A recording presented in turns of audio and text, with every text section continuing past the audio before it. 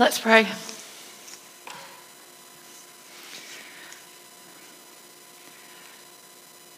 God, we thank you that you are the same God yesterday, today, and forever. We thank you that you are with us here in our present moment. And we pray that you would teach us more of yourself through your Holy Spirit. In the name of Jesus Christ. Amen. So today is All Saints' Day. All around the world, people in the church are celebrating the saints of the church. I wonder if you have any favourite saints. There are lots to choose from. We actually found out last night that there is a top trumps of saints game. It's really bad. It really needs to. It's really, really bad. And Louise Stevenson decided that when you trump somebody, you should say holier than thou. Yeah. Anyway, you have to be there. So just a few saints. St. Anthony is the patron saint of lost things and lost causes. Apparently, I like St. Anthony. I lose things a lot.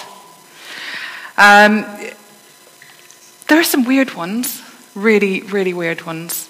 St. Filian was the patron saint of people with mental health issues, which is a great thing. But apparently he had a glow-in-the-dark arm that helped him to see so he could read at night. I don't have chapter and verse on that one. That's weird. There are, of course, many, many, many people who died horrible, gruesome deaths. If anybody has seen Gunpowder, they will have probably seen some of that happening. It's very grim. Saint Monica, the patron saint of disappointing children. Seriously. But when you find out who her son was, it's even funnier, because she was the mother of the child who became St. Augustine. But he was pretty disappointing when he was a kid. He was a naughty boy. But what makes someone a saint, or even a tiny bit saintly? Do they decide one day that it's going to be their life's aim to get canonized? Get a knighthood, like getting a knighthood maybe, or getting published if you're a wannabe author, or becoming a doctor, or an Olympic gold medalist? Do they wake up and decide, I want to be a saint? Maybe. But what is true of all the saints is that something in their actions says, what could be done today to make God's promise of tomorrow more visible? A saint is someone who anticipates really clearly the reality of what is to come. We heard just a tiny little smidgen in that reading that Sarah brought to us about what heaven might be. But crucially, a saint anticipates this future while their feet are firmly planted in the here and now. Saints often experience extreme sacrifice while holding on to the promises of God's tomorrow. So, All Saints' Day is about celebrating flawed people being used to do divine things. People bringing a glimpse of God's future into the present. A large part of our faith as Christians is about how we wait for the future whilst living in current reality. There are some things we're never going to know. The glorious future is seen from the murky present. That our reading today makes this point. And in Revelation is the talk of a new heaven and new earth, a passage of enormous hope and encouragement. See, the home of God is among mortals. He will dwell with them. He will wipe every tear from their eye. Yeah, okay, that passage is a passage of enormous hope and encouragement, but it's also pretty weird. There is some strange imagery in there that we don't really have time to tackle. Washing white robes in the blood of a lamb, weird, very strange. There's a lot of very important imagery, and there is a reason for that. We do have some pretty flawed ideas of what heaven is like. Do you remember the end of the last verse of the carol Once in Royal David's City? When like stars his children crowned, all in white shall wait around. All in white shall wait around. That sounds incredibly boring to me. Really, really boring. And I probably shouldn't say this because of what I do and where I am, but the idea of being in church for eternity fills me with fear.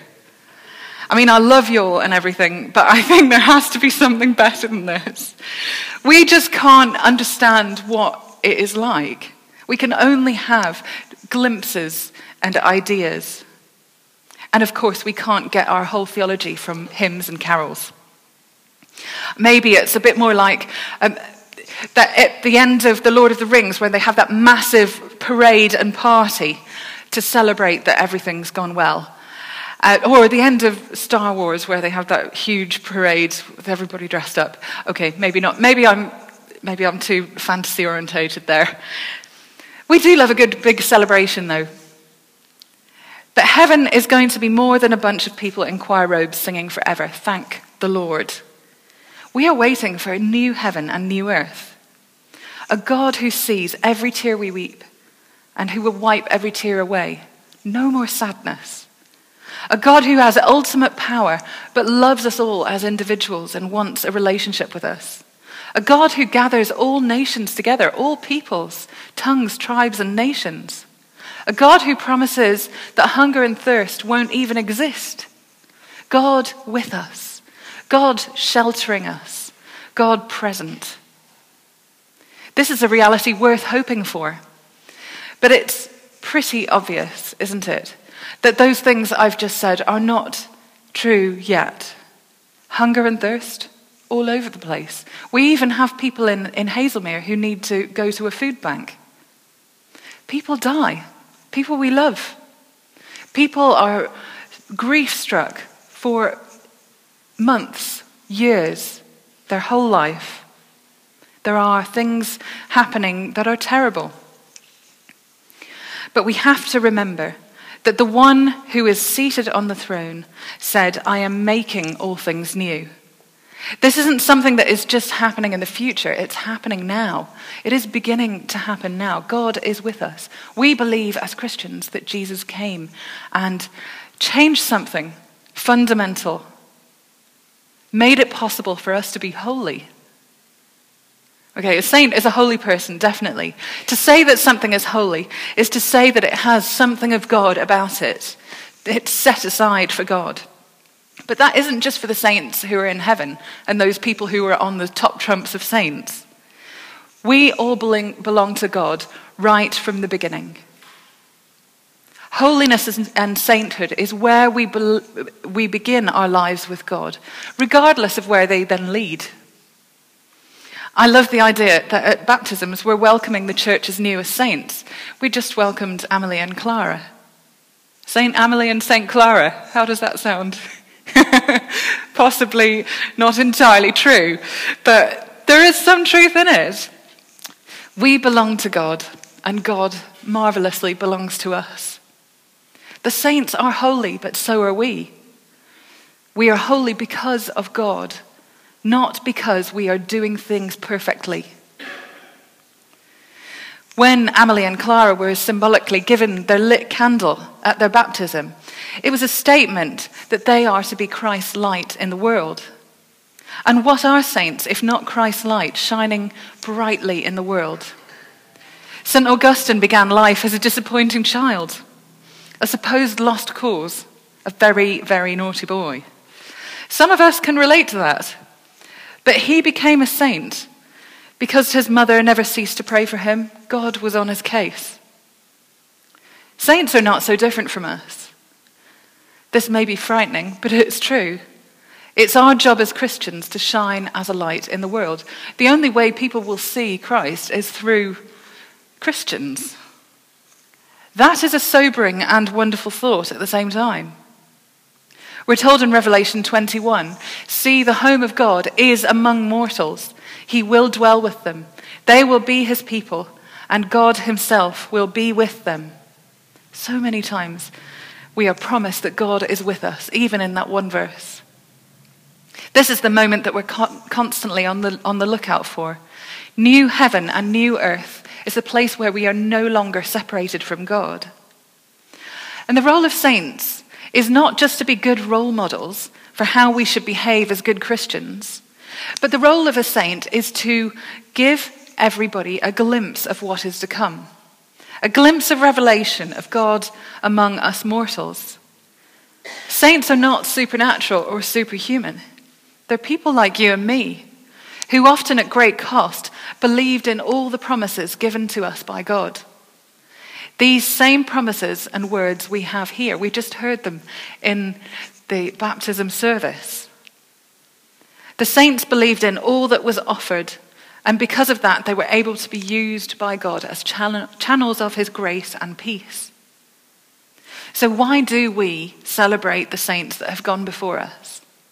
Because we are flawed human beings, rooted in a murky, flawed present, hoping desperately for that glorious future. And who were the saints? They were flawed human beings, rooted in a murky, flawed present, who made that glorious future visible to us. We are not so different from them. Your story could be of glow-in-the-dark arms, but I really hope it isn't, because that sounds really bad. Or it could be of disappointing children. Or it could be of being a disappointing child. Or it could be of being somebody who feels like a lost cause. Or it could be something you think is totally mundane. But God will use you if you let him. We all belong to God. To be a saint, you need only to start by shining Christ's light into the world. You never know who needs it. So we have St. Anthony, St. Monica, St. Augustine, St. Filian, and now St. Amelie and St. Clara, and maybe St. you and St. me. As we come to the end of these words, I would like to leave you with this. 2 questions. Who are the saints in your life? The people who point you to God.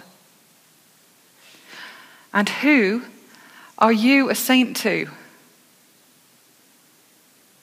Amen.